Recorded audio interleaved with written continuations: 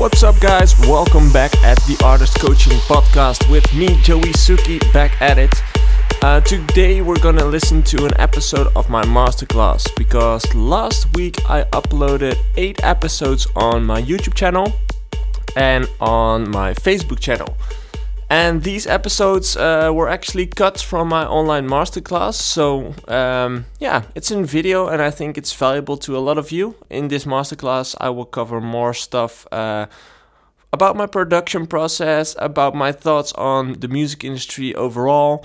So if you think that's interesting to you, and it's about 90 minutes of stuff. So yeah, it's on my YouTube channel. If you want to check it out, feel free to check it. But this episode is a cut from it, and I will upload a few more of these this week. So if you prefer to listen to this in the car or while you're running or whatever, this is a better way to listen to it instead of watching a video.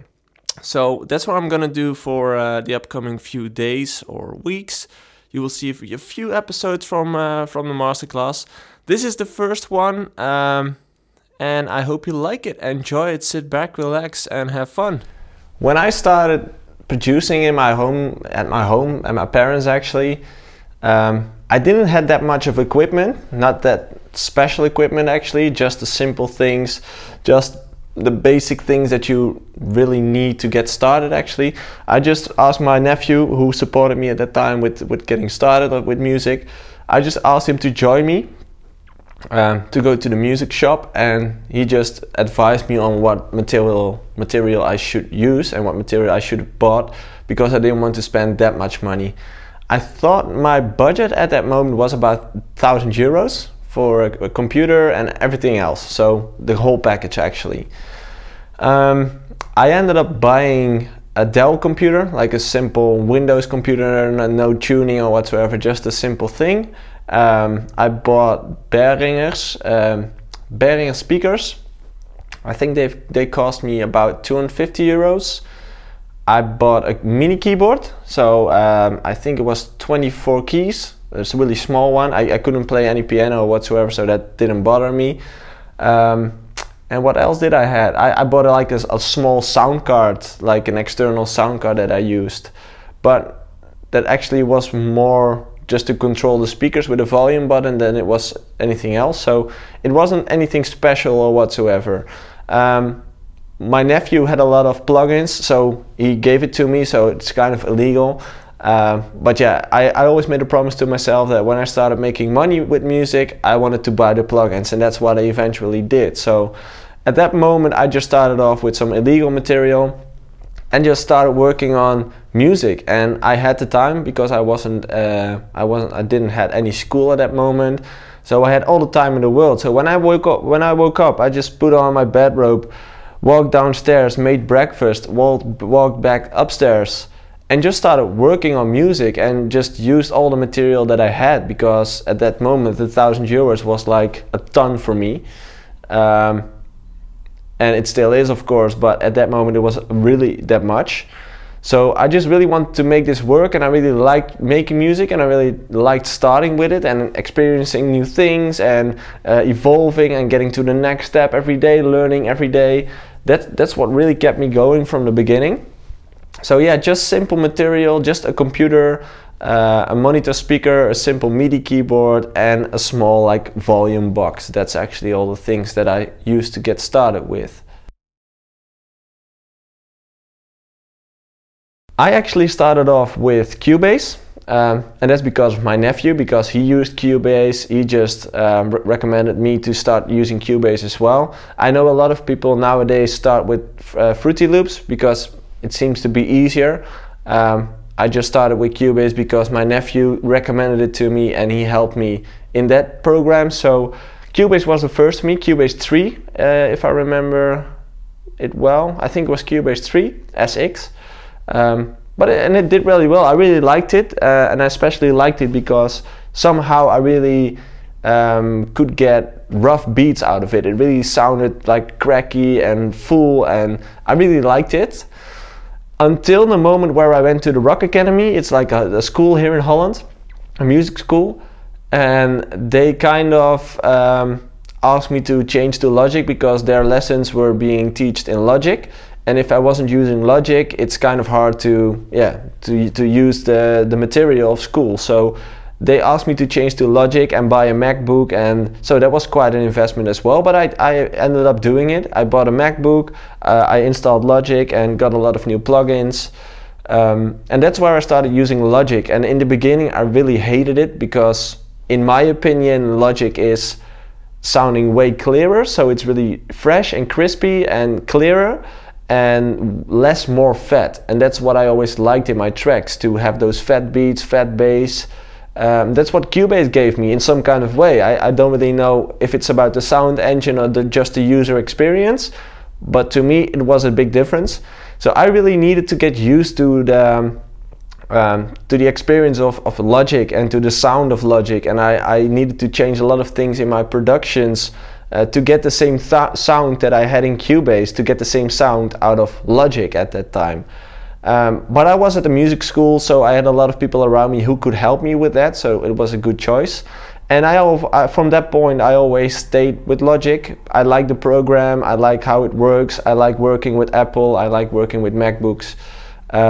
So it never crossed my mind to change DAW again.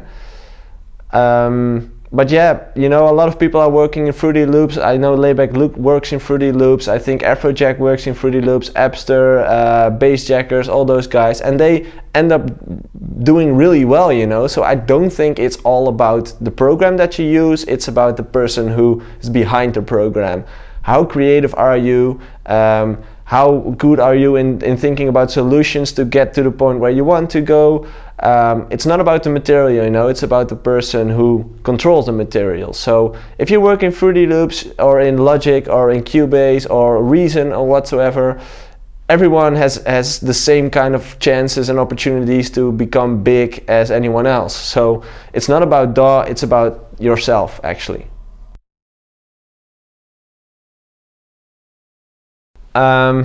External hardware, I never used it. Well, yeah, I used one thing, and it's not really officially an external hardware. It's from Universal Audio, and it's an external device which looks like some kind of hard disk, but there's like software on it, so it's not really hardware actually. It's not like a synth or a keyboard or whatsoever that's outside of your computer. I always worked in the box, in the laptop, in the computer, software plugins.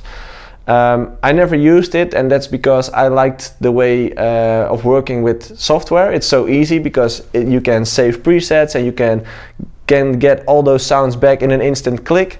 And when you create a sound on a hardware synth, it was really hard at that time to recover that sound, and you have to save and write down all the settings you've put on the compression or whatsoever. So I never really liked that way of working, and in my opinion the difference in sound wasn't that big to make the change, you know, because I think maybe I can hear the difference and maybe a lot of other music professionals can hear the difference, but I don't think that your sister or brother or your mother or father will hear the difference between a hardware synth or a software synth. So and in the end those are the people who are going to listen to your music. So that was one of the reasons for me as well to not invest in hardware but invest in software, and the workflow in software was also one of the things that I liked more about software. Headphones versus microphones. At first, when I started off, I really believed in working with monitor speakers, because I really liked the way to hear the room as well, and to get a feeling of how the track sounds in a room. And that's something that's really hard to recreate in a headphone, because you know this is the room, and when you have a speaker you have a way bigger room with reflections and different kinds of walls and carpet or a wooden floor. It's all different, and I just like the way of listening to music like open ear. I liked it way better, so that's why I never used a headphone at that period. But after a few years someone recommended a headphone to me which is from Biodynamic, which also has open ear, so it sounds completely different than let's say the Sennheiser headphone, the DJ headphone, the HT25 I think it is. or the Pioneer headphone, it's an open shelf, so it sounds like you're still in a room. It's a really different experience. And I used that once, and I was sold immediately, because sometimes I wanted to make music at home or in a hotel room or whatsoever, and I still needed like some kind of good reference. And that's where I needed the microphones, because I always ended up finishing my tracks in the studio, but when I was somewhere else, or if I wanted to have a different reference than my studio, I just picked the headphones, the Biodynamics, and I really liked working with them. They're not that expensive, it's also a way cheaper experience. And the thing is, if you have a home studio, you know, and you have neighbors, it's really easy to work with headphones because you don't feel the bass, you know, like your neighbors are not going to complain about it. So for people with home studios, I think it's a great solution as well, but nothing is going to defeat listening your music on monitor speakers in the end.